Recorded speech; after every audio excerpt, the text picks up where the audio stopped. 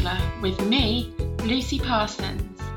Welcome to today's show and Happy New Year! I'm seriously hoping that 2022 brings happier, freer and less stressful times than 2020 and 2021. But whatever happens, I'm committed to being here to support everyone in my community, whether you're a one-to-one coaching client, a member of the Extraordinaries Club, or a newsletter reader or podcast listener. I'm all about helping GCSE and A-level students to reach their academic potential so that they can go on and live rich and rewarding lives. With that in mind, today we're talking about study habits for success.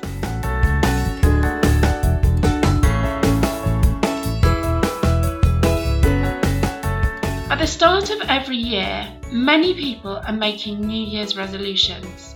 However, there's a very long history of New Year's resolutions failing. In the Extraordinaries Club, we have a different approach to achieving our goals. This approach focuses around changing behaviours by creating better study habits. On our coaching calls in the Extraordinaries Club, I frequently say, the right behaviours deliver results. But what does that mean in practice? Well, it's very easy to set goals. I've heard many students set very lofty and ambitious goals in the past, but unless they consistently engage in the behaviours that are going to lead to the achievement of their goal remains unfulfilled. So what study habits lead to success? In my experience, the most successful students engage in consistent study habits such as sticking to their weekly routine, doing a minimum of 5 minutes revision every day, keeping their phone outside the room when they're studying so it doesn't distract them, reviewing their class notes every day or at the weekend to make sure they understand them, and filing their notes so nothing gets lost.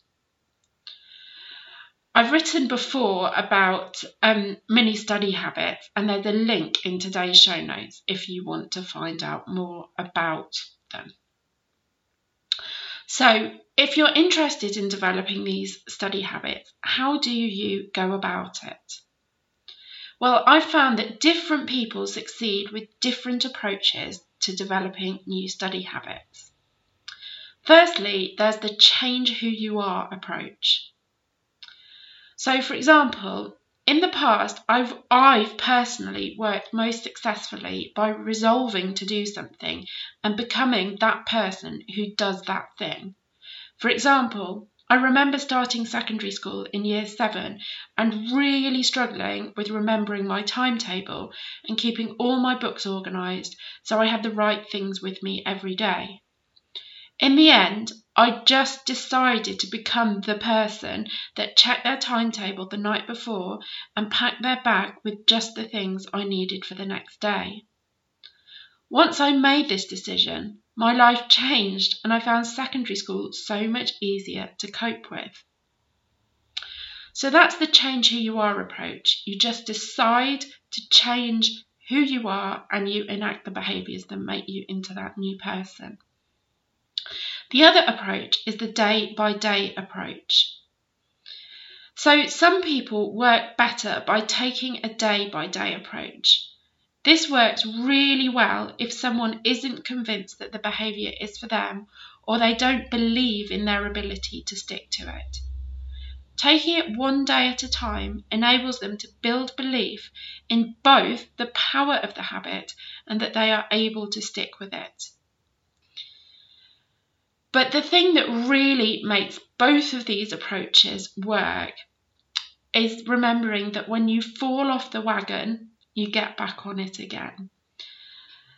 So it's just so important to remember that absolutely nobody is perfect. And, there will be days where you don't carry out your new habit that you're really committed to sticking to.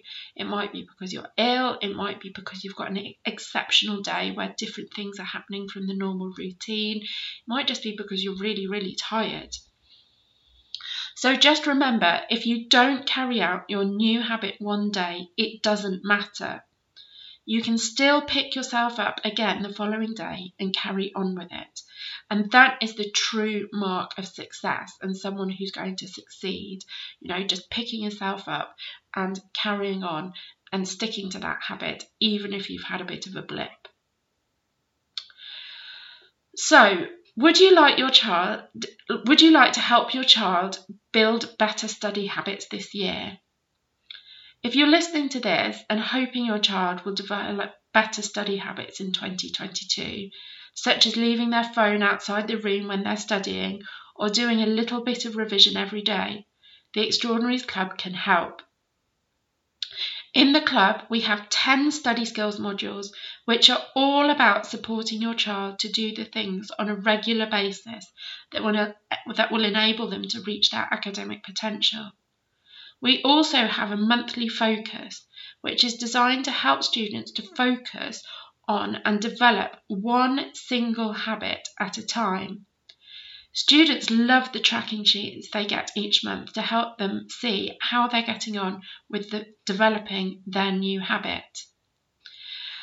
So some of the things that we've seen success with over the last few months with the monthly focus are students getting more focused by leaving their phone outside the room when they're studying, being more organised by developing bagpacking and filing routines, and developing their confidence by revising for 5 minutes every day for a month and then carrying on afterwards because it was so successful.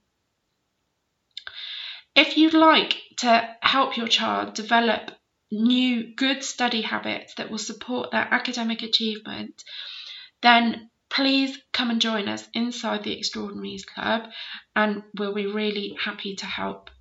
You can take part in each monthly focus live, or there's a back catalogue of monthly focus sessions and worksheets that you can use. So there's a half-hour video explaining and kicking off each monthly focus, and then there's a sheet explaining the whys and hows and including the tracking sheet that students can take away to help them implement over the coming month. So I hope you found this New Year podcast really useful. If you have, please leave a review. I love hearing about how the podcast helps you. But all it remains for me to say today is thank you so much for listening. Have a wonderful day and goodbye.